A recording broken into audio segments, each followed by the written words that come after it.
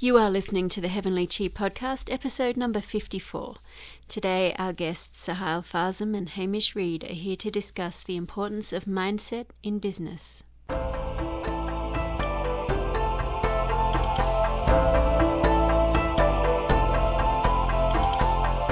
Hey everybody, I'm Claire Pyers, and today we're talking with Sahil Fazem and Hamish Reid. Hi Claire, guys. hi listeners. Hi Claire, thanks a lot for having us on. Great to be here. Absolutely, thank you so much for having us. It's great to have you both on the show. And today we're talking about the mindset of how practitioners can succeed in business.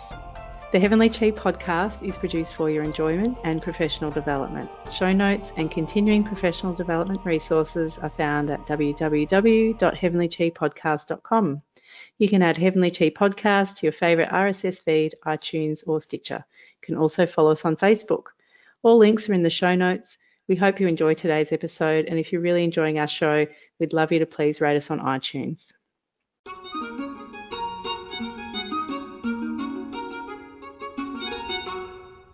Okay, so it's great to have you both on the show today. And this is a really exciting topic for me, and a topic that I feel very strongly about, very passionately about, and I know that the both of you do as well. And just the idea of, talking about the mindset of how it is that some practitioners can do so well and they can succeed in clinic, and how other practitioners, they just don't ever really quite get there. They kind of always feel like they're struggling. They never feel like they're going to make it, or that they, that there's some kind of barrier. And I think people do feel aware of this barrier, but I think it's a really important topic, and I'm really glad that you guys are here to help unpack this idea. Yeah, So who wants to start off? How did you guys get to, because I know you guys present seminars on this in Australia and have done for many years. So how did you guys start off? Yeah, look, I might just start if that's okay.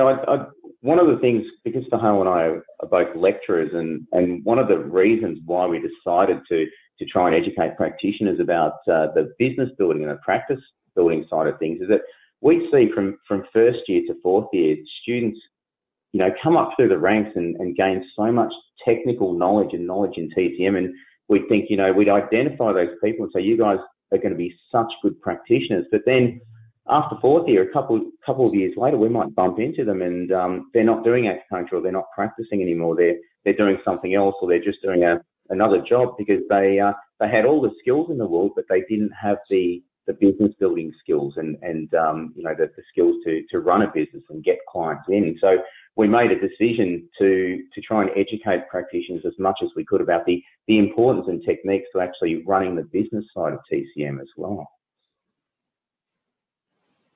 Yeah, it's so true. It's not necessarily the world's greatest acupuncturist or the world's greatest Chinese herbalist that's going to become a successful business person.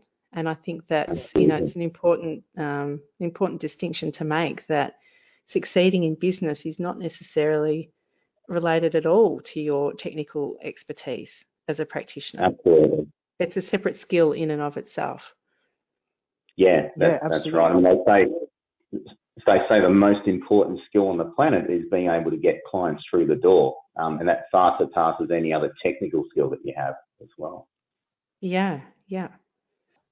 Sorry. I was going to say, just on top of that, for Carnegie Institute in America did a study on this and realized that only 15% of your success is actually based on your technical ability, and 85% is your relationship ability. So unfortunately, many people who have some sort of emotional, imbalances, unable to understand themselves, which means they're not going to be able to understand clients and different personality traits. So not being able to build rapport quickly and effectively and efficiently, and then sustain that rapport. So it's really based on building a thorough relationship, and that's what most people invest in, because we all know practitioners who may be not as good or maybe not as trained as we are, who might be doing really well, maybe because they've got really good skills in building a client relationship.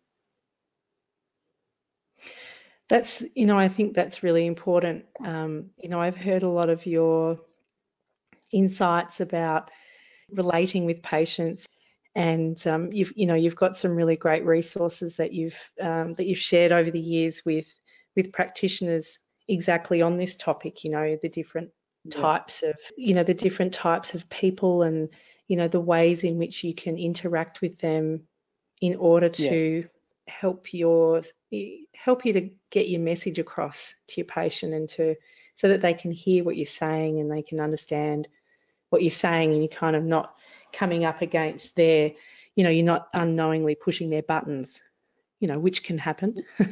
And I guess exactly.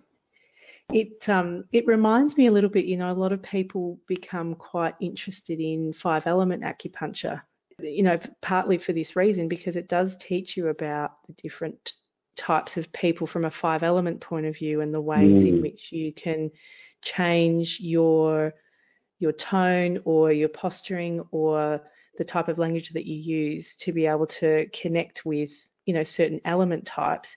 Do you guys use that type of approach or use that type of thinking in the way that you practice or in how you teach your seminars? Look, myself personally, I do take that into consideration, because I have also done a bit of training with the 5 elements. I don't particularly use the style of the personality traits in the 5-element phase and form, but I do take that into consideration because it is a very clear way of understanding that. The common model that I sort of tend to follow is the model that was, from early times, 1927, I think, was William Marsden, who was the founder of the lie detector, who discovered the DISC model.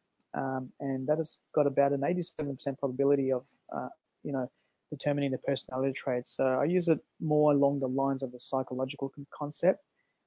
But look, by all means, the 5-element one is also just as effective.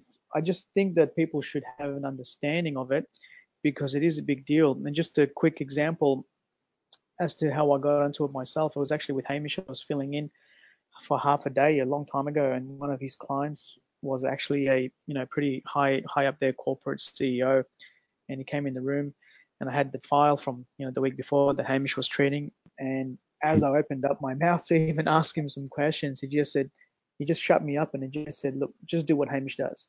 And I said, "Sir, I need to ask you some questions." I was a very young practitioner, and he goes, "No, I've got no time for this. Just do what Hamish does. You got the folder in front of you. You got the points." And I didn't know how to handle that, so I just did what Hamish done. And then he left after the treatment. He got out of the room and he just sort of looked back and he said, "I'll just fix it up with Hamish." So he didn't even pay. He just left. And it was that moment I thought, okay, well, I can have a panic attack about this, which I did. Wow, that's brutal. That just sounds awful. Well, I it is. remember the phone call after that. And then I realized, well, I can't have an unrealistic expectation on my clients to not be like that for the rest of my career. So I'm bound to track that again. So the difference was I just wanted to learn more about it, so that if it comes up again, I might be able to better handle it. And that's how I got into it personally, because I didn't want to have that feeling of anxiety or panic when this situation will come up. And in business, we would always get different personalities that is not really aligned to us. So we can either sort of push them away and say, "Look, I don't want to deal with you. You're not ideal," or I might be able to understand you and relate to you better. So that's how I got into it myself. I think it's very, very important in business, very critical in developing and sustaining client relationships. I'm curious, if you had your time over, how would you deal with that scenario now? Well, I mean, one aspect of that particular personality, who happens to be the dominant driver, one of the things these people like is they're very time focused, they're very results driven, and they don't actually need to hear about the yin and yang theory and the zhang fu and the qi and the blood. They just need to focus on one thing. They just want to know, can you help me, yes or no? And they're not concerned about theories or anything like that. They just, look, my back hurts, help me, yes or no. So you got to focus on their time. You got to give them direct answers. You got to give them at least two multiple choice, so they can just choose one or two. They don't want complicated stuff. And actually, the most basic thing they need, these type of personalities, they actually need more of the ego part of their personality fed. So they might come and just take over your conversation and say things like, "Yeah, look, mate, I've heard this stuff before. Look, yeah, and I've done this stuff," or, "Look, I've had acupuncture before," and just saying something along the lines of, "Oh man, you've actually done your homework. You've done this stuff before." Like, just a comment like that is enough to sort of bring the intensity down. So give them that sort of respect. And once they've earned your respect, then you can sort of take your time with them and then show them some other stuff, diagrams, whatever you need to do. But it's just time and results and solutions. It's the three top things that drive a personality would handle. So if I knew that then and there, I would be able to better handle it. But I was in the impression of, oh no, but I need to talk to you about, yin and yang and what happened to the chi and the I've pulse got and to the ask you the tone. 10,000 questions. Exactly. And it's just that they just don't have time for that. And it's fair enough because they are a certain way and we just need to appreciate that. Now, one of the challenges I get talking about this in business and seminars is people often say, well, Sahil, are you saying I have to change who I am for someone else? And I go, actually, you do, because you have an ethical and moral obligation to serve your clients to the best of your ability. And that means you need to learn how to handle them. So it's not a permanent thing. It's just that you need to change the way you can build engagement and interact with that particular client type so that they can get more information. You can get more information out of them and they can actually share more with you as well. So I think it's an ethical and moral obligation for us to be able to do that. Well, I think that's a good point. Changing your behavior doesn't change who you are. No, And that's we right. and we can learn to adapt our behavior to, it's almost becomes a therapeutic tool. If you can't develop a connection on a certain level with a patient, then you're limiting your ability to get results. So in many ways, I think the ways in which we interact with our patients is part of our toolkit. Yeah, and look, in just the basic statistics of, if you're a particular type of personality, most people as a default attract that type. So at the end of the day, you go home, you've actually been dealing up until this day, if you don't really have much knowledge on personality traits, you're really dealing with about 25% of the market. And those 25% of the market is you. You're basically dealing with yourself. That means you're missing out on 75% of potential ideal clients that you can help, but you can't if you don't know how to, handle and interact out of discomfort, so you won't attract them in the first place. So I think it's really, really important because if you have a particular message you want to share for the world, you want to, you believe in your ability to heal, well, that requires people outside of your own personality as well, not just yourself. It's interesting. I'm just reflecting on what you're saying and thinking back over the years of the various challenging patient encounters that I've had, just in terms of personality and just that overall interaction. And definitely, I think that with time, and because I've spent a lot of time and effort and on my own personal development, I think that's it's helped to make it easier with time. Absolutely. Back in my first and second, even 5 years out of school, the certain people would come in and there's really dominating, challenging people, and I would just be cowering and and not knowing what to say. Whereas now I'm like, hey, bring your A game. If you're going to come in and be all aggressive and spiky, then I will match you with aggressive and spiky, and then because often you need to do that just to try and so that you can then help to kind of steer the energy in a different way.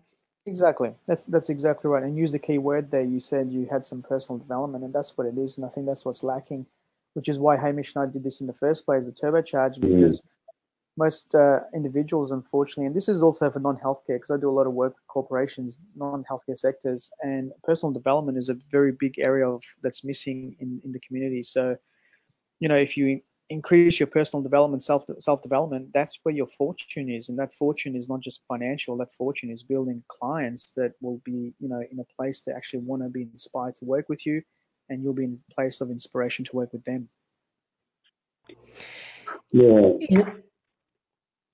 Sorry, Hamish. I was going to say, can I just add to what you and Sahil were saying about, and you were saying about the, connection with the client, and one really easy way that I've found to connect with every single client, no matter what personality type they are, is that, as you know, in business, and when people book in to see you, yes, they're sort of, they're booking in for acupuncture, but acupuncture is not really what they want. Moving chi and blood's not really what they want. Every single client that books in like Sahal said, is after a solution to a problem that they have.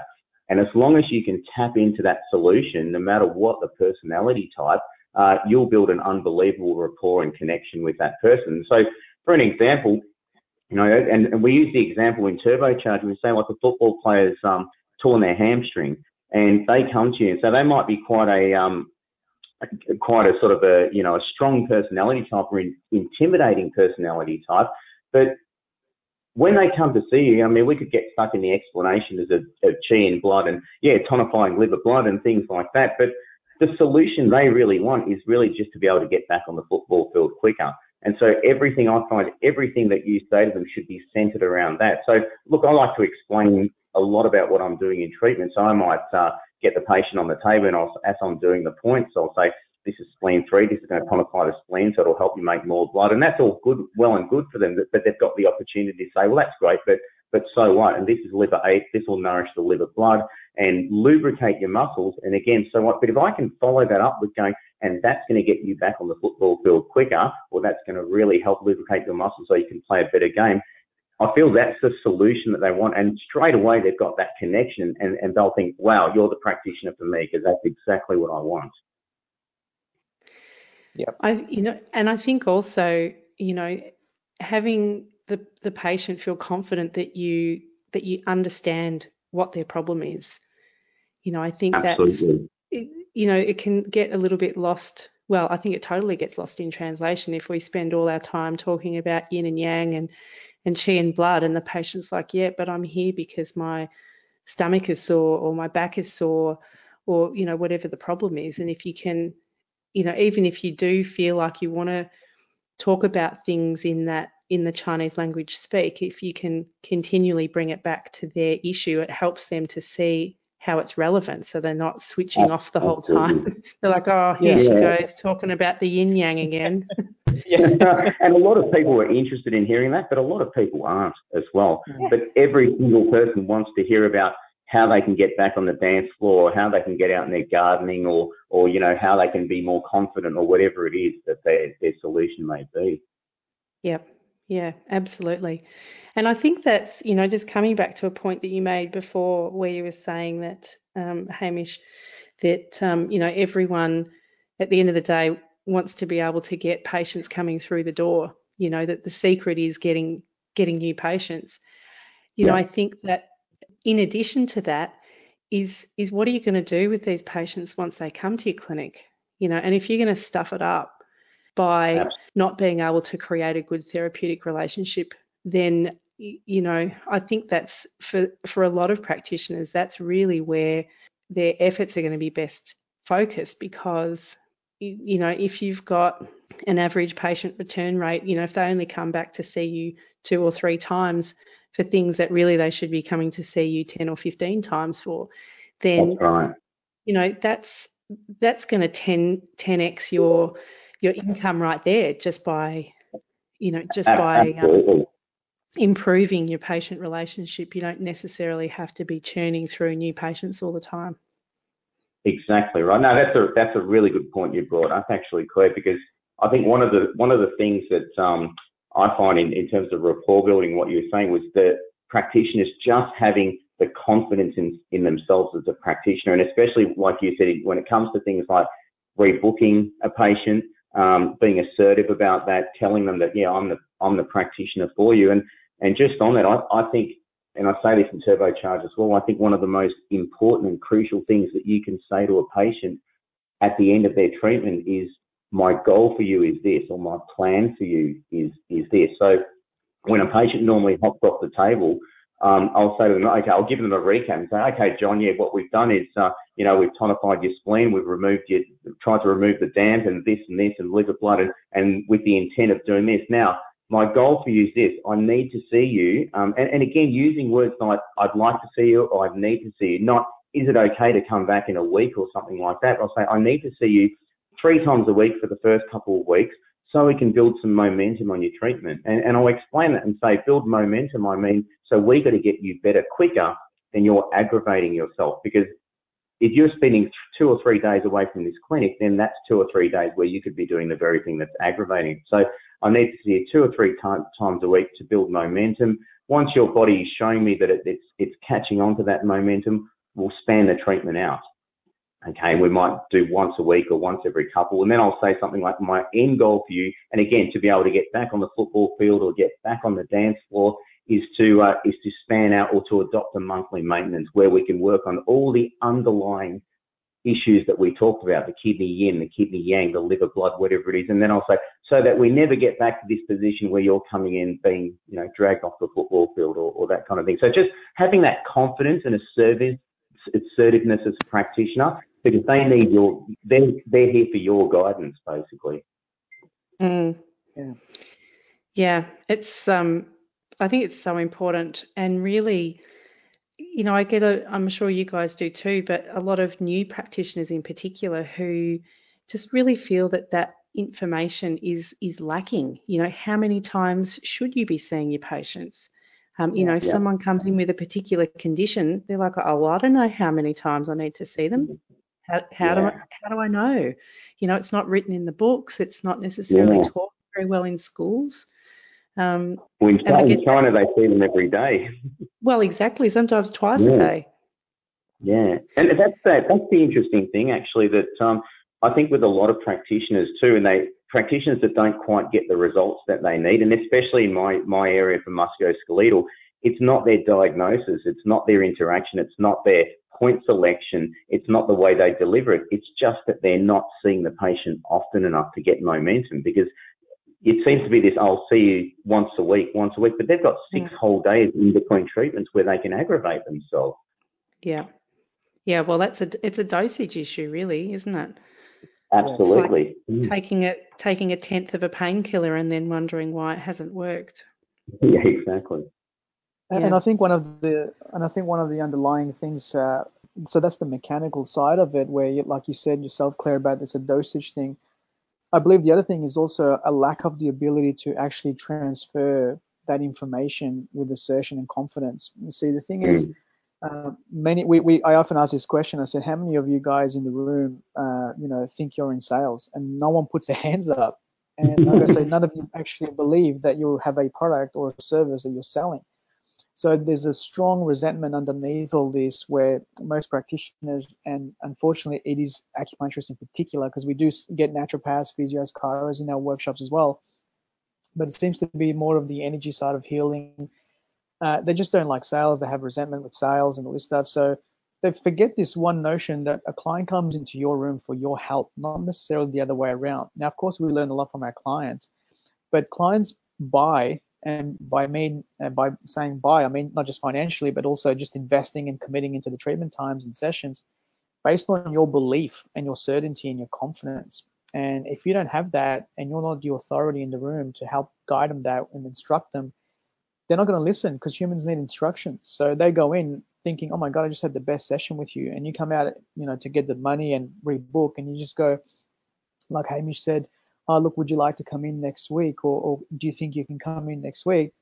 That client thinks, oh my God, I just had like the most profound treatment with you. Of course I want to come back, but it just seems like you're not really sure yourself. So they have this hesitation in themselves, and they go, oh, well, okay, maybe next week then. So it's just this lack of assertion, confidence, certainty and belief. And selling is just a transfer of feeling, belief, and enthusiasm. And they've even said enthusiasm comes from the word entheos, which means the God within, the divine energy within. And if you're not talking with enthusiasm, it's very hard to get engaged with people for them to actually follow your instructions. So that's, I think, an underlying issue behind a lot of this stuff. I really like the way that you use the word buy, that patients are buying our service. I went to a sales training last year, not related to healthcare, just a general sales training day. And, and they asked at the start of the day, they go, right, raise your hands, who likes being sold to? And no one put their hand up, of course, because, people don't like it. Well, I mean, maybe some people do, but as a general thing, people didn't raise their hand. Then the next question was, who likes buying things? Who likes going shopping? Who likes buying stuff? Everyone put their hand up. Everyone likes to buy things. We love to buy things. We hate being sold to. And they talked about this, this idea of creating a buying environment. Create an environment around your service or around your product that makes people want to buy it. And then you don't, and that was kind of, the idea behind that sales training. I thought, that's such a good way of framing it, because, I see it with practitioners who come through my clinic as well. Not all of them, but some of them definitely have issues with, feeling like they're selling, or, feeling like they shouldn't be charging so much, or, that there's a real disconnect between, their patients' budget and their own value, and then also their ability to pay their bills and how much of a wage they can earn. And it's just that's a really mucky area. And that's exactly correct. That's on point, actually, because I see this. Look, it does actually happen in non-healthcare departments as well. So even in corporations, in the sort of the teams, that it does happen, and it still comes down to your level of belief and certainty. And one of the things I've observed, again, like in my area of work, which is more the psycho-emotional stuff, is that I feel a lot of healers out there either have gone into healing or healing at the moment, and what they're doing is they're healing aspects of themselves. So like you said about the budget, for example, now most people don't make a lot of money in our industry, unfortunately, just again because of the business lack of business know-how. So out of their own discomfort in terms of what they can or can't afford, that's a reflection on what they see in an individual. So if I say, look, I wouldn't be able to afford 3 sessions a week myself. Now, they might not realize, but just through the state of vibration, they're actually transferring that energy onto the client, and the client picks that up, whether they like it or not. So it still comes down to that. It's just what you said. It's just about the confidence, assertion, and your ability to transfer that energy and commitment. And if you don't think you can do it yourself, it's not going to happen. It's like I was doing some work with real estate company, and if you're making $100,000 a year and you're selling a $5 million home, you yourself would probably think, oh my God, there's no way I could afford this. And that energy actually shows in the client. And so those hesitations, procrastinations, frustrations in your own language actually come out to the client. And that's got the potential to actually lose the sale, the transaction. So it's a big deal, actually. Speaking of mindset, are there, obviously that's what we're talking about today. Are there other, common things that are happening in practitioners' minds, or in their, that's happening behind the scenes in their thoughts, that can cause them to not be doing as well as they could be in business? Absolutely, Claire. I've noticed this, again, doing this for 7 years, but also not just the business workshops, but doing the psycho-emotional work. There's a couple things. One, most people don't understand the difference between sympathy and empathy. And like I said, sometimes healers get into healing because they're actually looking at healing aspects of themselves. So if you have areas in your body, in your psyche, that is not really healed, which means you're holding on to emotional trauma from the past, you're likely to attract clients sort of like in a similar caliber and vibration. And out of that connection, you're likely to altruistically give more than you should because you feel guilty. And now, unfortunately, but also fortunately, because it's good to have the awareness of it, one of the fundamental rules and reasons why most people aren't doing well in business and financially, like financially independent, or at least making good money, is actually because of guilt and shame. So most people actually hold on to some sort of guilt and shame, and that's due to some imbalanced, scattered emotions. And so what they find within themselves is they actually give more, so altruistically, and they have this sense that I shouldn't have to receive as much. I should give and give and give. And that's the delusion, because you're sort of defying what's called the law of fair exchange. And anything that defies the law of fair exchange in the universe, one party is going to have anger and resentment. Next to that is this thing about compassion. Now, compassion is fantastic. The notion of it, it's been studied. Neuroscience is doing a lot of work with, Buddhist monks measuring their brains with compassion, all this stuff. One thing that most people don't realize is actually what the word actually means. And the word passion, where it comes from, has a root connection to the word which means to suffer. And compassion means to suffer with, co-passion, right? So most people have this thing about suffering with people in order to heal. And the problem is when you are too overly sympathetic with the client, you become the client, which means you become the pain, you become the problem. And now you're no longer in a position to heal because you were both the same. So it's one thing to hear someone say, look, I've got 6 months to leave. I normally just put my hand on their forearm and say, thank you so much for sharing that. I understand completely. Now I'm going to step back and I'm going to be in a position to help you. I confidently say, I'm the man for the job and here's what I need from you. Now, if I don't do that and I sort of get teary and I can't handle my own emotions, now I'm becoming them. Now, the mistake is most practitioners think, oh, well, now I'm building rapport because we're both the same. Now the problem is that there's no level of certainty and assertion and confidence, so you become almost friends. And then they just tend to run the story. So clients now just tend to run their story, which is the same story that's got him there in the first place, which is based on emotions. And then the cycle just repeats itself.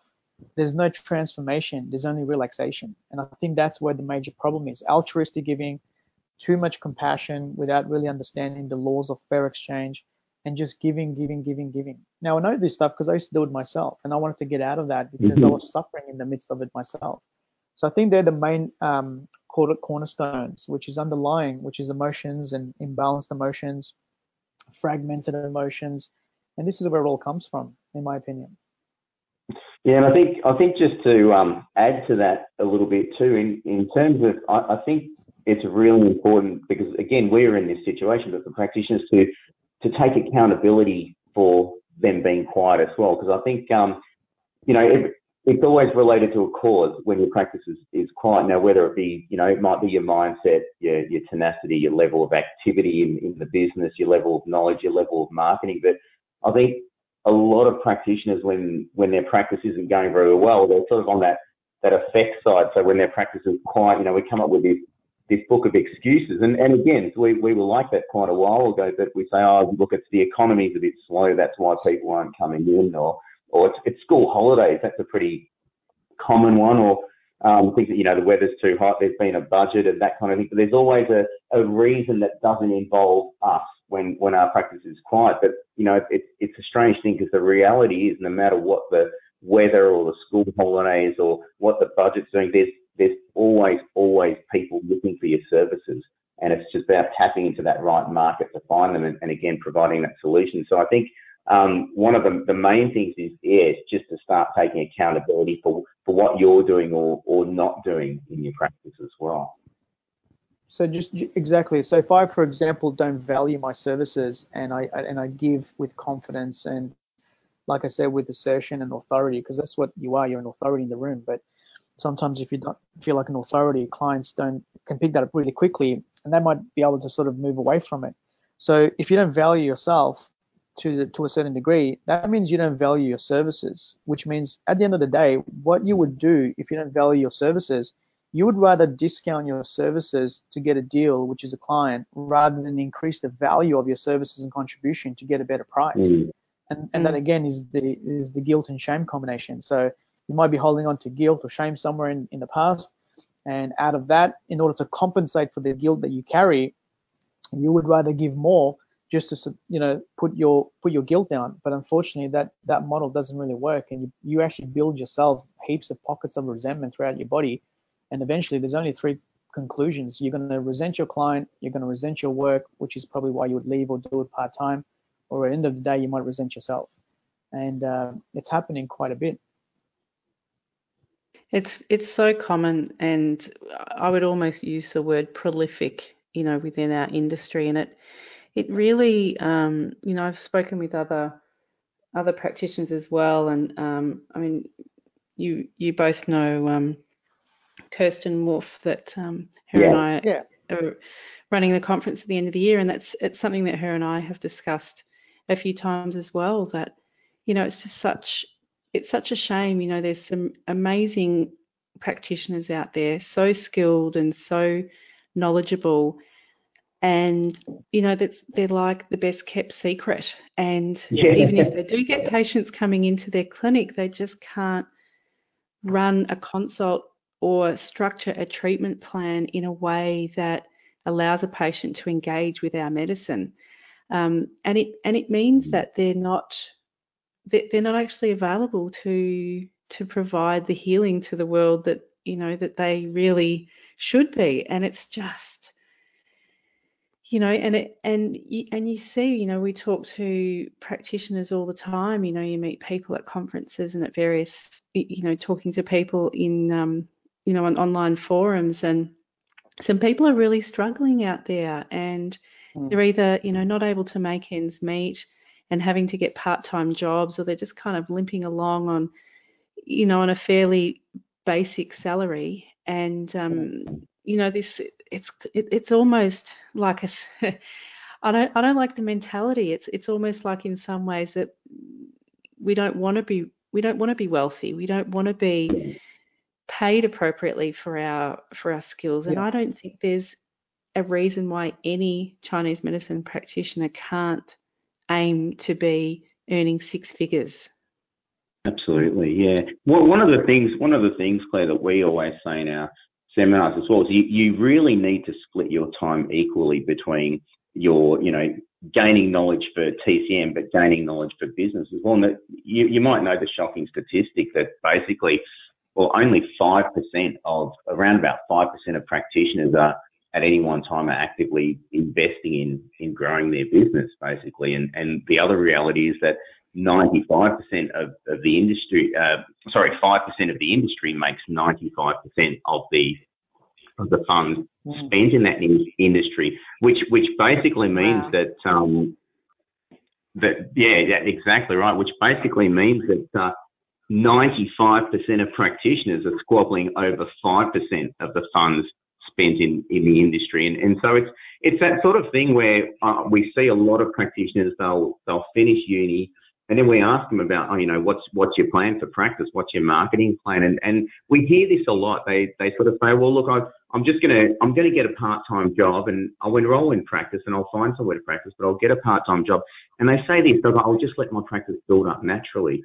And that all sounds really strange to us because, then we all love what we do as practitioners. It's more a calling than a job. So if we love what we do and we want it to build up, really, anything you love that you want to grow and develop and succeed, well, it needs time and it needs attention, whether that be a practice, a pet, a plant, a child, it needs that attention. So one of the main things we tell practitioners to do is every single week you have to scratch off time to work on your practice, as you know, and not in your practice. So, Sahil and I will spend at least 6 or 7 hours a week dedicated to building the practice and the seminars at least. And it's really important that practitioners right off the bat start doing that, and not just sort of coming in and doing admin stuff, but really, creating and implementing something every single week to grow their practice.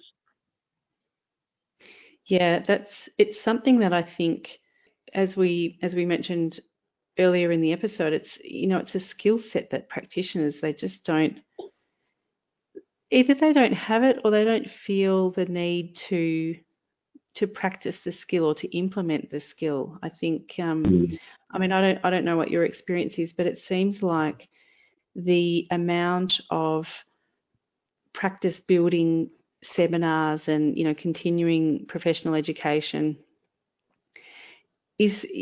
that's around business is just so small, and there's seems to be an endless number of seminars on, how to put the needles in better, or how to make the herbs better, or how to diagnose better, and ultimately that's not what practitioners need in order to succeed. It obviously helps them to be better at their craft, which is a valuable thing. Exactly. But there's so many. There just seems to be a real disconnect between what practitioners actually need in order to be able to grow their business and what they're going after. Can you guys talk a little bit about that? Like, where does that disconnect come from, and how do we solve it? Well, I think so go on, Hamish, you want to say it? Oh, sorry. No, I was just going to say, it's you're on point with that, Claire, in terms of doing a seminar for, we all do lots of, and we spend a lot of money doing TCM seminars and seminars to better our knowledge, but not much at all spent on actually learning how to market. And you're right, because doing a seminar on, how to stick the needles in better and all those kind of technical things, that's not going to really bring clients in. That will help you treat your existing clients better, but there's no point doing a weekend seminar on whatever, if it's musculoskeletal or fertility or psycho-emotional, and being really empowered and inspired and all these niche skills to help people. But then you've only got 2 people booked in on Monday and then no one on Tuesday and 4 people on Wednesday. You're not making the best use of those skills that you're learning. Yeah, I was just going to add, exactly right. I was just going to also add, like, some small things. Again, it comes down to the internal environment of the person. So if there's sort of inequity within yourself, you're not going to have equity with clients outside, which means if there's fragmentation within yourself, you're going to project that onto your environment, and then you're going to have a reflection of that coming back to you. So if there's so much incongruency between success and money and, profits, just the terminology sort of scares most of the practitioners. Just little things like changing the word success, because obviously some people are uncomfortable with the word success. And one of the reasons is because they actually fear it. They fear getting successful, which means, what will it take? Am I willing to, do this and do that? What am I willing to sacrifice? Because success is something that you have to pay for in advance. It's just not going to come to you. But in saying that, success is also something that you attract yourself by becoming something different. So you don't have to follow it. You don't have to chase it. It's just internal. So you change your internal chemistry, success will come to you. But if it's a big deal and there's conflicts within your mind, you just need to change the word success to contribution. Because the skills that you have, the healing ability that you have, there's people out there that need it. So I'll just give you one quick example of a student that finished up from Endeavour. And this gentleman was a really intelligent student, one of the most intelligent students I actually had. And I saw him for a treatment a while after he was, November, I think, is the time they finish. I thought maybe April or May or something like that the following year. I'm thinking, oh my God, you must be practicing. You're obviously doing really well. You're pretty, switched on in class. And he goes, no, I'm not really practicing yet. There's issues with licensing. I said, oh, fair enough. Then I realized, hang on a second, that's a long time to be waiting for a license. So cutting the long story short, I got straight to the point of the matter, and he was just scared and fearful. I said, what are you scared of? Oh, well, not knowing enough and, running the business, this and that. And maybe because I was his lecturer, you might have thought that, I'm just going to hug him and, say it's going to be okay, it's going to be time, blah, blah, blah. I said, no, you're selfish. And he got a bit shocked. And I said, no, you're selfish because you know how many people are dying out there with terminal illness who are ready to throw money at you because they need your help and your skills, but you're just thinking about yourself. I said, that's selfish. I said, that's not fear, that's contraction. I said, you're thinking about yourself, less about the clients. So if you believe you have a skill, you believe you have a gift, and you're learning spending all the money to learn how to needle better and all this stuff, you have a right for contribution to the masses. You need to contribute. And so change the word success to contribution. Change the word sales to service. You're not a salesperson, you're a sales advisor. If you look at people for sales as a client, yeah, you might make a few clients, get a couple dollars. But if you look at them as a need, like Hamish said, people have needs and we need to provide solutions for them. They'll become a fortune. That's where your fortune is. But underneath all this, it's you. It's the equity within yourself. If you have that, there's no fragmentation of emotions there. There's nothing but love and certainty. You can project that, and then you'll get a exact same proportion back to you. But, the universe protects the weakest link. If you wake up in the morning, you're not inspired to serve because you're scared, you're fearful, you're contracted, the universe is going to get the client to cancel, and they're going to wonder why clients keep canceling. Well, that's because you're not in any position to treat me. I'm giving you money for treatment. And if you're emotional yourself or you're angry and resentful about something that happened a couple of days ago, of course I'm not going to come to see you. Now, this is not language. People don't talk about this stuff. It's all energy and it happens. But it's just that people fail to realize that. So again, I always come back to the fact that, you have an ethical and moral obligation to make a difference with this particular industry. And if you're a healer, you were chosen for something great. And this is not even some airy-fairy stuff. This is written in our own career. TCM states you're a gift. Shen is a gift. It's an extension away from your comfort.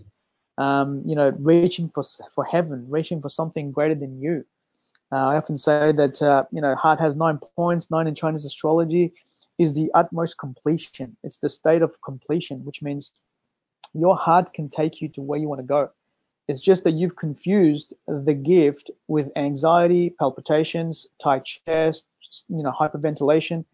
That's not anxiety, that's excitement. That's probably the only time you've given yourself permission to rise. But then your friends, your family, yourself, you shake a little bit, you think, oh my God, I'm having anxiety. And then you say to yourself, well, look, at least I tried. No, you didn't try nothing. The universe gave you one simple test and you failed. You got to keep going. You got to be resilient. You got to pay for success in advance. You got to wake up every morning inspired to make a difference. That's my take on that. I think it's a really good way to frame it, that you're sort of saying either you're approaching things as, practitioner-centered or patient-centered. And over my career, I've moved geographically more times than I'd ever planned. And so I've been through quite a few different environments and having to start up again in different ways. And each time, implementing all the things that I've learned from the last time.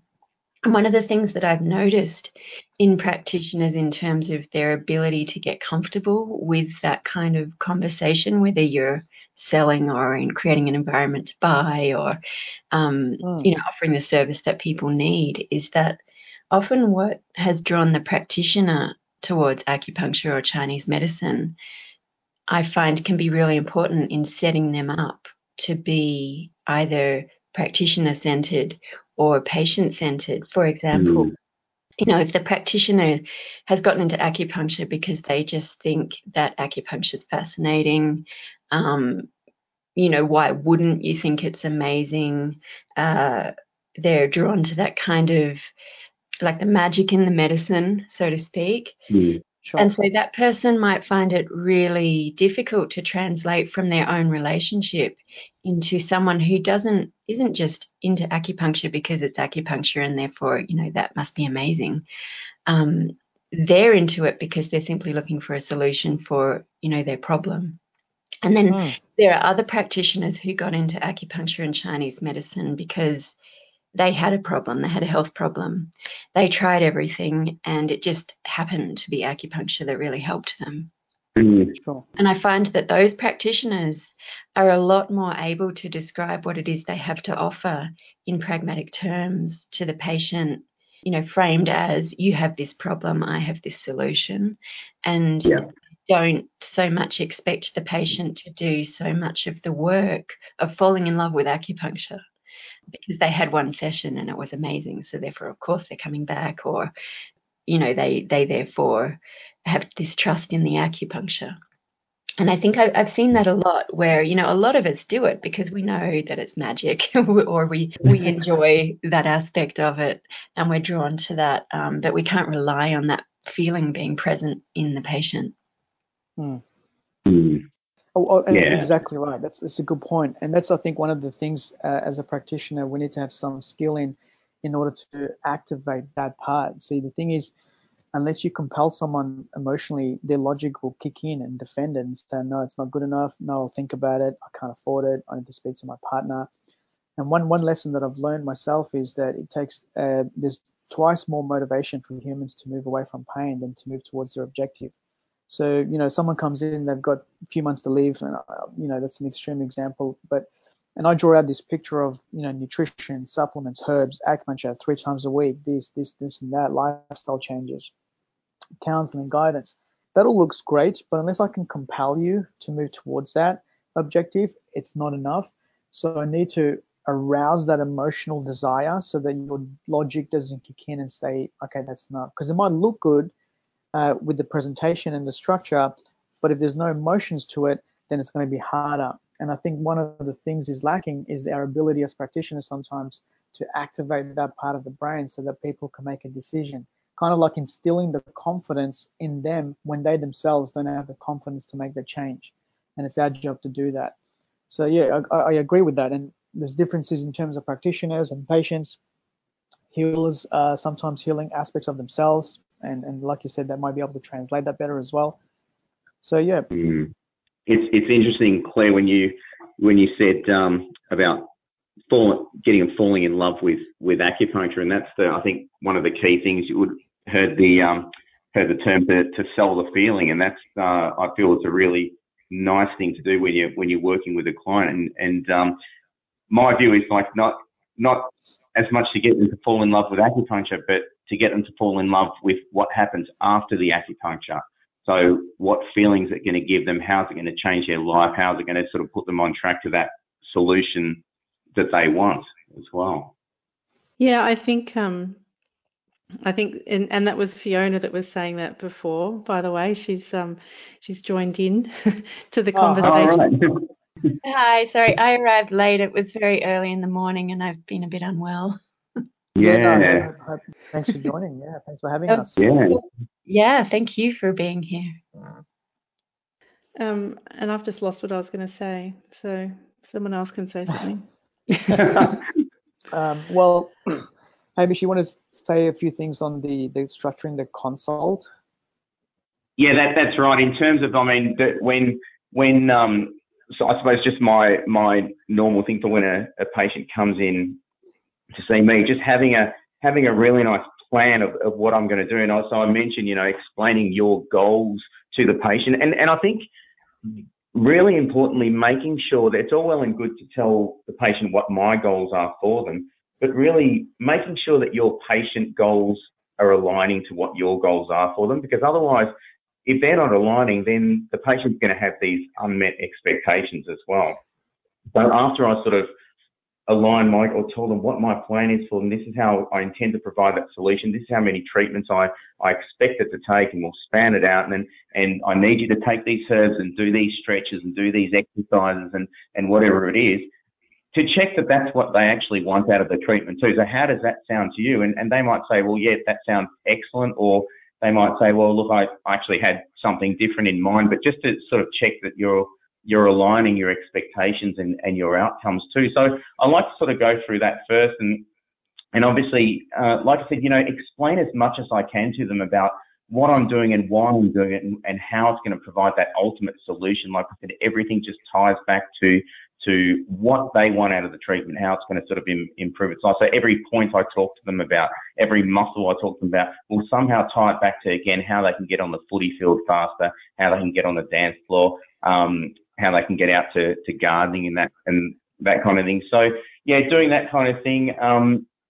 Especially after they get up from the table, reiterating the goals as well, and say, right, this is what I need you to do. So not would you like to book in, but I need to see you this much. I need you to be taking the liniment or taking these herbs. So to have that assertiveness and again, yeah, telling them I'm the practitioner that's going to help you. I'm the man for the job.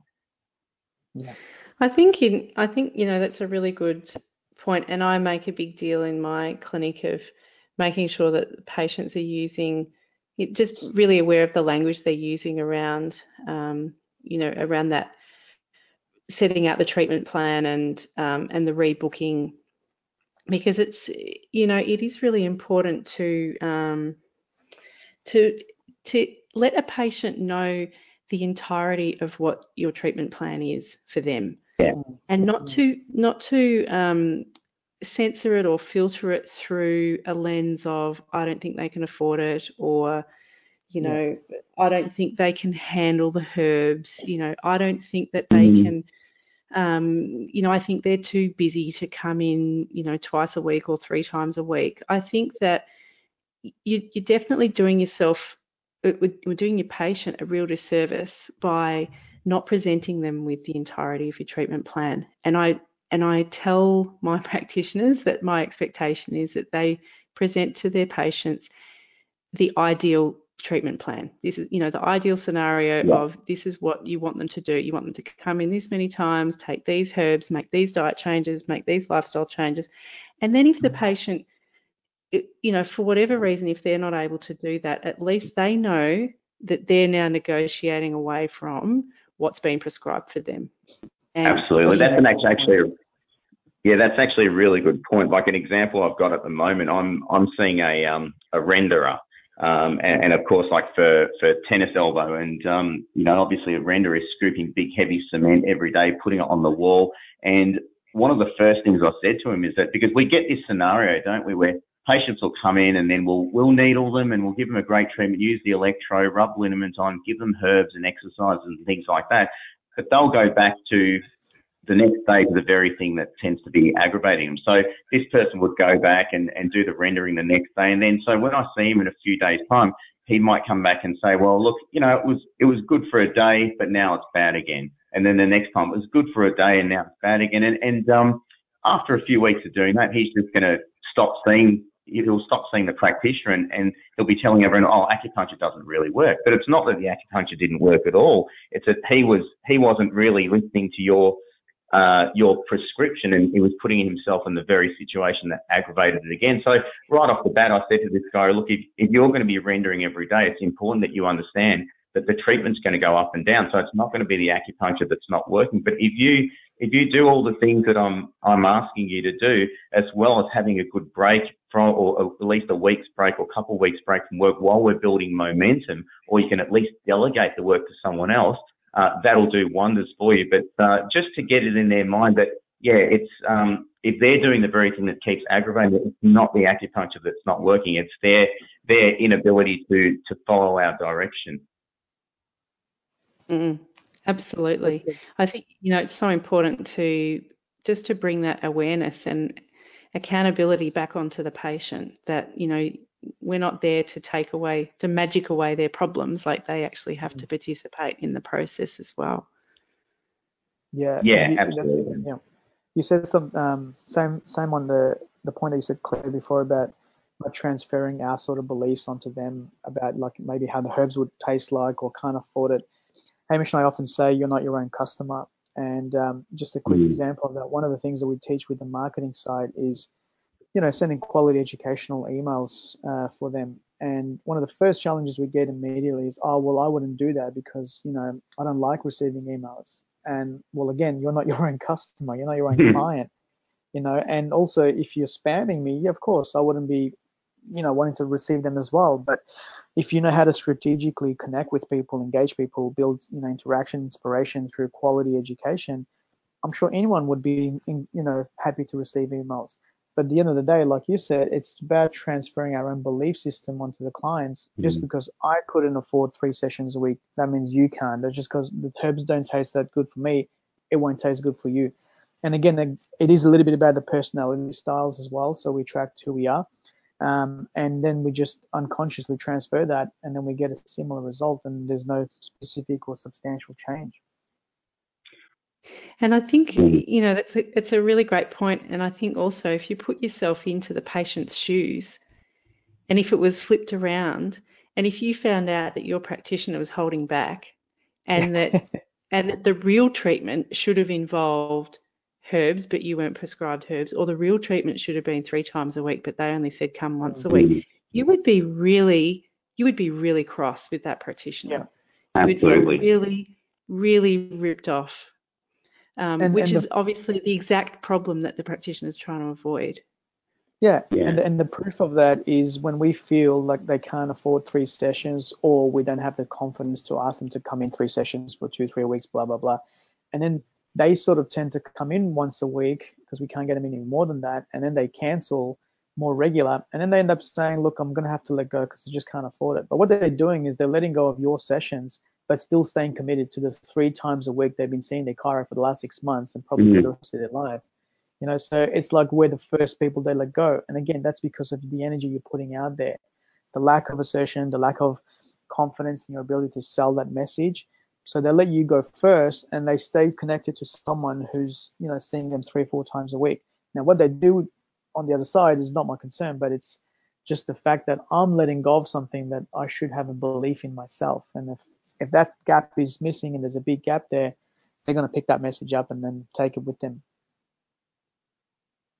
Yeah, and that also comes, if I can add to that too, it still comes back to and always comes back to just targeting what the solution they want out of the treatment is. Because again, if someone's a professional dancer and they've got Achilles tendonitis and that's stopping them from doing what they love or working as a dancer, now if I can show them how this treatment is going to get them back on the dance floor and that, then I shouldn't even need to ask them to come in, and they'll just say to me, how many times do you want me to come in?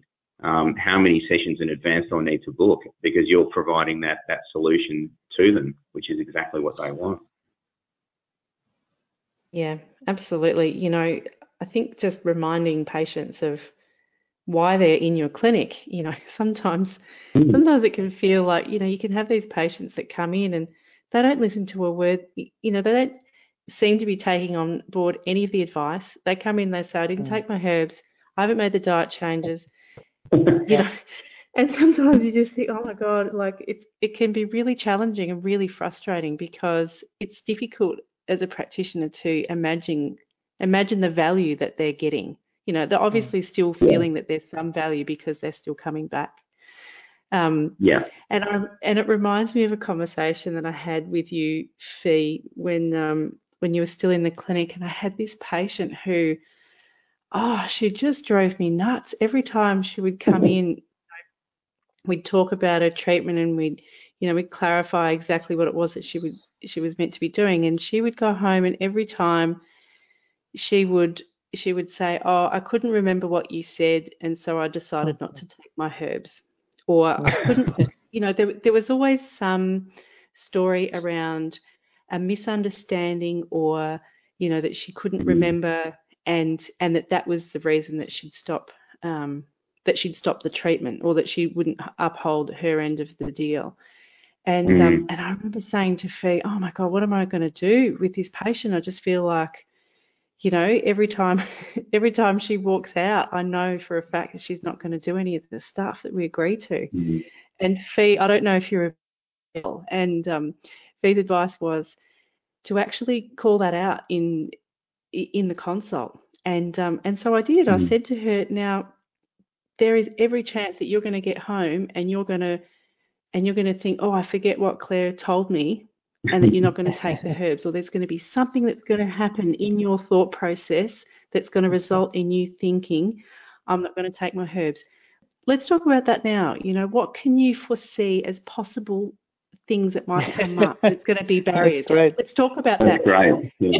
And it was such great advice, and it really unlocked the next level of healing for her. Do you remember that, Fee? Yeah, not specifically, no, but I certainly am familiar with the dynamic. Well, it happens quite a bit. I actually had a recent episode of this, a different way of looking at it, so to speak, with herbs. And the lady didn't take the herbs for about 2.5 weeks, 3 weeks when I saw her. And it wasn't like I've taken it sporadically, like on and off. I didn't, 3 times a day, none of that. It was just I haven't taken it. And so someone to hold her accountable, I said, look, if you haven't taken it at all, is a different story to you taking it on and off. So I want to know what reference level you have connected to why you're not taking it. So holding her accountable, because I must have known that there was, she's got a reference to that in terms of meaning. And she sort of started tearing up. And I said, I know there's a connection to it, isn't it? And she said, yeah, well, a while ago, a naturopath gave her something and it didn't agree with her stomach. And she spent about 4 months with some stomach issues. And then that sort of scarred her. So both with herbs or acupuncture, I find that sometimes people have a connection to a past history in their story that's holding them back. And it's probably important to find out what that may be, because they might actually have a story attached to it. Now, that hasn't all happened all the time, like maybe in your case, your client was different, but just reminded me of a recent case, because I do see a lot of the psycho-emotional stuff. Sometimes people have trauma attached to something as simple as actually taking herbs or not doing certain points and so on. Yeah, and I think that's the most important reason to bring up those behaviors in the consult as soon as you notice them, because they are diagnostic in a way. Yeah, and absolutely. Also, it's kind of blatant. Like, the patient is definitely getting you to notice that they did this thing, or they said they would do these things and then they don't. Yep. So in many ways, people definitely show us everything they need us to see, or the dots they need us to join. Yeah, that's on point, exactly. And it's our ability to be able to see that. I had a recent a client who's had depression and cluster headaches for 17 something years. And I normally don't treat in the first session. I go through goals, values, and their state of gratitude and a few other things. And she's just talking to me, and while I was talking about goals and gratitude, and she goes, so based on what you're saying, does that mean that when I start getting better, I may isolate myself from my friends? And that was her Freudian slip. So I gave her a high five and said, did you just hear what you said? So basically, she's carrying a symptom or an illness because it gives her something of service, in this case, friends and people to be in her life. Otherwise, she might feel isolated.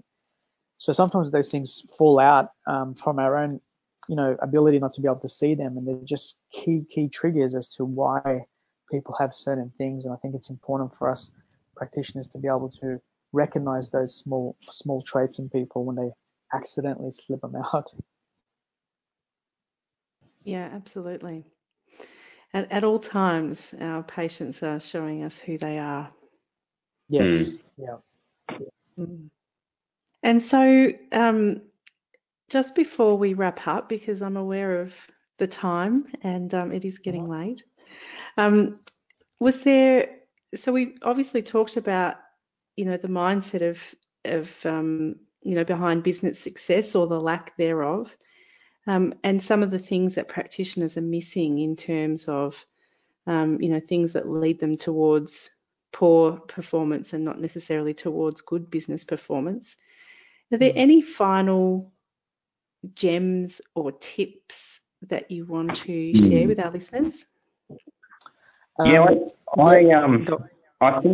think one thing that we do like to really encourage practitioners to do is to niche themselves, basically, and basically being a niche, being for those that aren't familiar with the term, to be a specialist in something. And the theory behind that is really, as practitioners, I think, we try and be all things to all people, and it's virtually, we know how broad and deep TCM is, and to be an expert in any one field takes a long time. So it's very hard to possibly try and be an expert in everything. And the analogy I sort of use, or the thing that I say about this, is that if I drive past an acupuncturist practice, and basically I'll see 30 different things on their window of what they treat. Might be asthma, hay fever, neck pain, back pain, anxiety, depression, fertility, all these, and there's 30 different things, but there's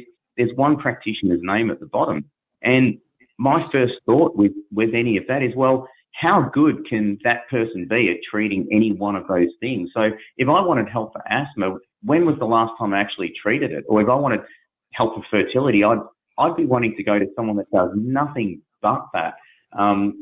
So that's that sort of theory of niche. And so it's very hard to put all your time and effort into doing a whole lot of, into being an expert at a whole lot of different things. So we say, that old saying, we say, well, inch wide, mile deep. So have be good at everything, but be an absolute specialist in one thing.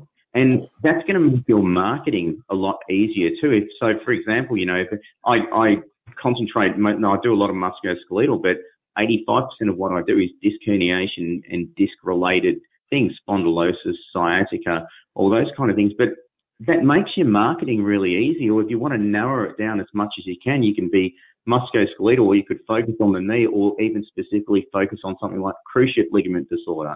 And then again, you know exactly who to advertise to: dancers, sports clubs, squash clubs, those kind of people. And you really get to, I suppose, talk to the people directly and get right into their mind and provide them with the solution. Because there's that saying as well, if you're trying to advertise to everybody, if you're trying to talk to everybody, then no one's going to actually feel like you're talking to them, unless you niche it and target people that get problems in the niche that you're trying to do. So that concept of being, I suppose, a big fish in a small pond.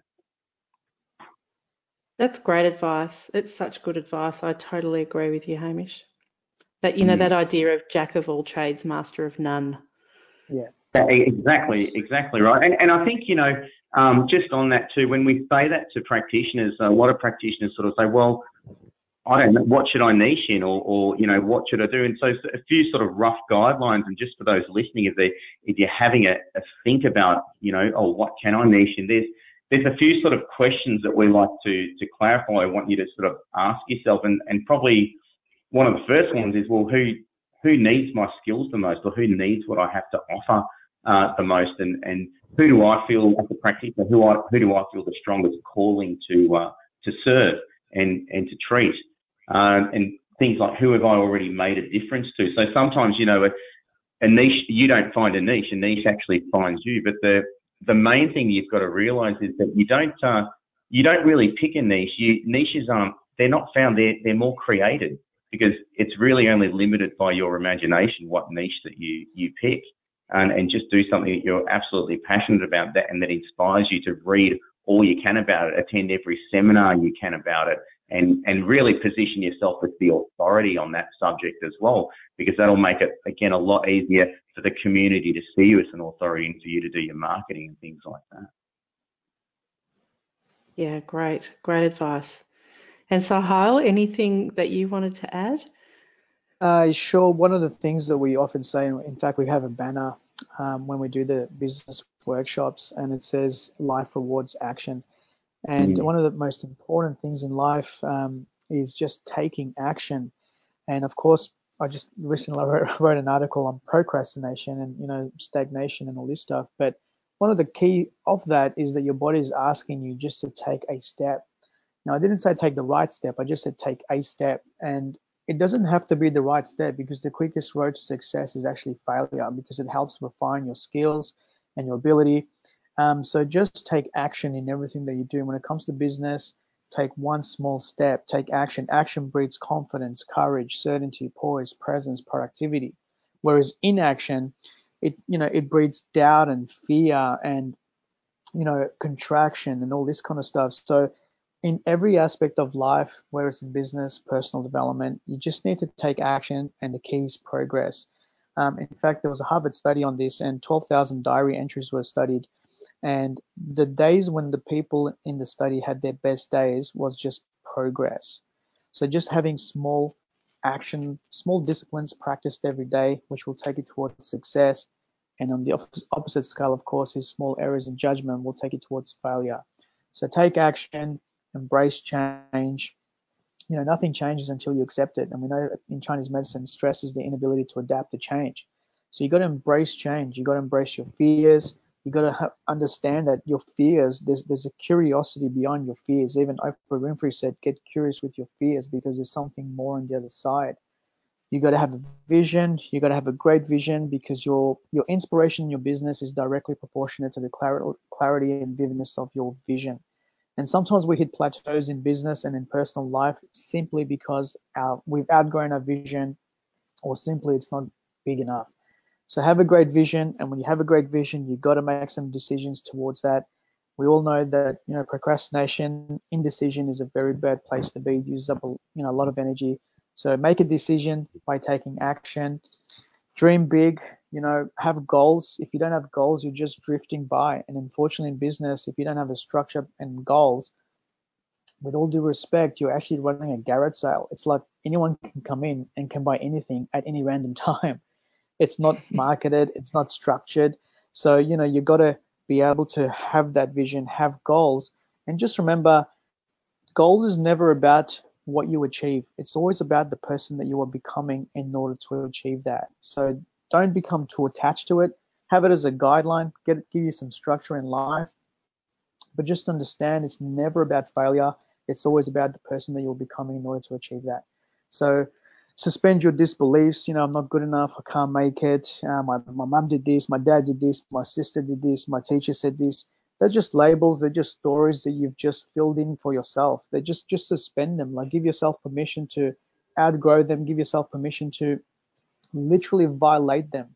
You don't need time now. You can do it now. Just violate those reference levels. You have no limitations. You just have addictions to your limited beliefs, again, based on the stories you've created. Have visions, be grateful, be humble, be enthusiastic, and just give yourself permission to shine. Every time you have goals, Mhm. you'll be surprised the universe moves aside to help you go and get it. But the thing is, the universe needs you to ask for it. It needs your instructions to give you some guidance. And if you're not getting it, it's just because you don't have anywhere to go. Like, so you're just drifting by. And that's some of the things I always finish off on in my seminars: goals, gratitude, visions, and just the ability to just embrace fear. I think that's really great advice, especially about saying that, during your career, you will plateau at some point, Yeah. or lose enthusiasm, or really question yourself, and often when we're doing these podcasts with this kind of advice, we kind of imagine that we're giving it to the newer graduates, the practitioners who are earlier in their career. Sure. But honestly, I feel that, I'm in my 12th year since graduating Chinese medicine. And, I just want to share something that I find is quite inspirational, because Yeah, please. I didn't even hit my most difficult plateau challenge until the last couple of years, until after I'd been doing this for 10 years and had been through several cycles of feeling like I'd figured out, my ultimate clinical structure, etc. But exactly as you said, I felt a plateau. I'd moved overseas, so there was a gap in which I really got to explore that plateau.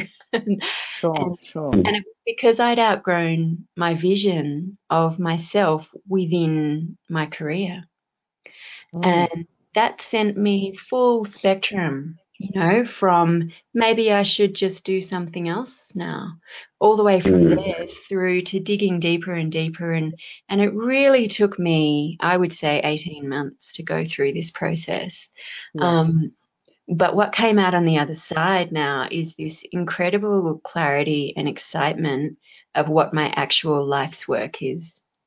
That's And amazing. it's within Chinese medicine, and I'm just about to start trying to do that. But I really could have given up 7 times before I got to that gold nugget. Yeah, yeah. And I think it's really important to know, if you're at the start of your career or if you've been having 20 years great where you can't imagine plateauing at all, that, it is really possible that at some point in time that what used to work for you is not going to be there anymore. And you need to dig really, really deep into who you are now and what your purpose is now with this industry of Chinese medicine. And I just kept finding that I love it so much that I kept digging deeper and deeper to figure out what vision of myself actually it was that I had grown into that I wasn't yet able to articulate. And when I finally was able to articulate it, it was so simple. It's something that's been with me for 20 years. That's amazing. And it normally is actually, with all matters of the heart, it normally is very actually simple. It's intuitive. One quick thing is, people say gut feeling, gut instinct. That's actually below the diaphragm. That's not actually your highest purpose. Intuition is above the diaphragm. It's in your heart. So with all matters of the heart, your purpose is there. People spend a lifetime saying, I don't know what my purpose is. I don't know what my purpose is. Well, it could be just your destination. You just get on track, take some action, like you said, Fee. Your deepest aspect of who you are, it's actually very simple. It's already there. You just have to activate and master that destiny. That's what TCM is all about. Right, absolutely. And I'm a real big believer that, if you're not fully happy with your business or the way you're feeling as a practitioner, that you can really continue to fine tune things and use your skills if you love, the Chinese medicine, to really set things up in a way where you're contributing to the public and to the health and to this industry, really doing what you love during the day.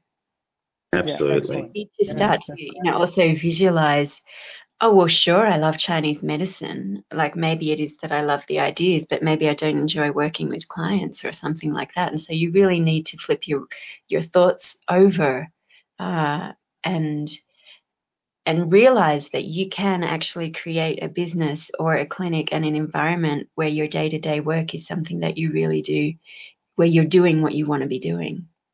That's absolutely, right. You've got to be passionate about it, and that's what's going to get you out of bed in the morning. That's what's going to get you putting in those long hours. And I know Sahal and I and you guys yourself too, at the end of a really long day, we're just as energized or even more than we started, because we just absolutely love it. Yeah. Yeah. And I think the more of us that get into that, the better it will be for our industry, because some of those statistics that you shared earlier were frightening. Yeah, absolutely. 95% of practitioners. Yeah, and I think it's sort of when we said like the 5% of practitioners only are investing in growing their practice. We've just seen that our industry seems to just sort of fear marketing, and that's maybe because they all those the older style methods of marketing was just to keep hounding people and sale, but to the great way of marketing what we do is to get people inspired about having the treatment, and then it'll market itself. And this is the funny thing. When I first started doing acupuncture, when I first started practicing, I honestly thought it was one of the hardest businesses to market. But now I firmly believe it's one of the easiest to market because it's so easy to inspire your clients or inspire potential clients as to what you do, how you can provide that solution for them. So it's just so easy. We've got so many different platforms now that we can use. It's literally unbelievable. Yeah, and there's so many, like the barrier to entry to using, all different types of technology, that's just so easy for people to get their message out there, whether it's by email or video or social media or, like this, you could even start a podcast if you wanted to. But, I think the idea is to, just to be taking some kind of action, what Sohail and Fiona, what you were both talking about, it reminded me of a really great session I had with my business coach a few years ago, and she occasionally reminds me of it, but, she talks about, the story of how we got to the moon, when human beings were able to get themselves from planet Earth to the moon, like it was such an amazing feat, it was such an amazing accomplishment, and people think, wow, so great, and it involves so much precision and so much engineering and so much maths and science. But in actual fact, like on the journey to the moon, from the Earth to the moon, they were only on track, if you think of, the track that they were meant to be following, but they're only on track something like, it was less than 5% of the time. And the rest of the 95% of the time, they were course correcting. So they were, they were headed in the general direction, but, they were having to, course correct the whole time. And I think that if we can think of our careers as practitioners as, it's not that we have to necessarily be on point the whole time and, that we have to be, that we can't change our mind, but it's, just this idea that, we can reinvent ourselves and we can refresh our approach and, and change things up as we go along. And that's, and that's part of the, I think that's part of the beauty of being, of being practitioners who, who do take on board these ideas of self-development and self-reflection and and looking at ways of being able to interact with our patients better and create a better dynamic for our patients that, it's not a static thing, we're not practicing the same way that we did 10 years ago. And in 10 years' time, it's going to be totally different again. Exactly. Absolutely. Yeah. Being able to adapt to the changes as well, because there's a lot of changes in the industry and techniques and things like that. Like you said, keeping our gallbladder strong, having the courage, taking action, clear decision making, but keeping that end goal in mind. Yeah, fantastic. Well, this has been a great episode, so invigorating and inspiring, and I'm sure that some of our listeners will be keen to find out more about what both of you are doing. Can you just quickly give a rundown of what your where our listeners can find more information about? You guys have a website, you've got some seminars coming up. A lot of practitioners are members of our AccuGuys page and on Facebook, where we post details of our seminars, but we share a lot of information, techniques, needling techniques, videos. Practitioners need help with cases, they're free to sort of ask us on that too. So if you're not on that, just jump onto the AccuGuys page on Facebook and we'll add you to that page, and that can be a great resource for you as well, and you'll be able to contact us through there as well.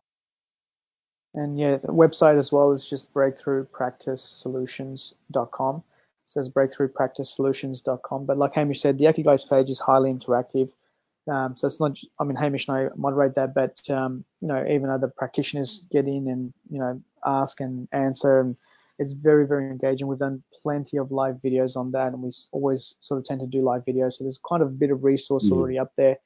It's the quickest way probably to get a hold of us and ask us things. So that would probably be the most effective way to do it. Great. Well, we'll link that up in the show notes, and and people can follow up from there. But thank you both for being on the show. It's been great to chat with you both about this great topic. Thank you so much for having us. Thanks, Claire and Pete. It's been awesome. Yeah. We definitely have to get you back to talk more about your acupuncture expertise and also about more about the psycho-emotional stuff. Oh, by all means, absolutely. And thank you so much. You guys are doing great stuff yourselves. So it's a highly successful platform for us to learn. Myself, Hamish, like we said before, we listen to other speakers you've had. So it's really good. You guys are doing some inspirational stuff for the industry as well. So thank you very much for the time. Yeah, we're looking forward to the conference. Been very kind to my brain to wake up listening to positive thinking. I have to go. I can hear my baby crying. It's milk time. So. No, there you go. Well, thanks so much. Thank you, guys. No worries. Okay. Bye.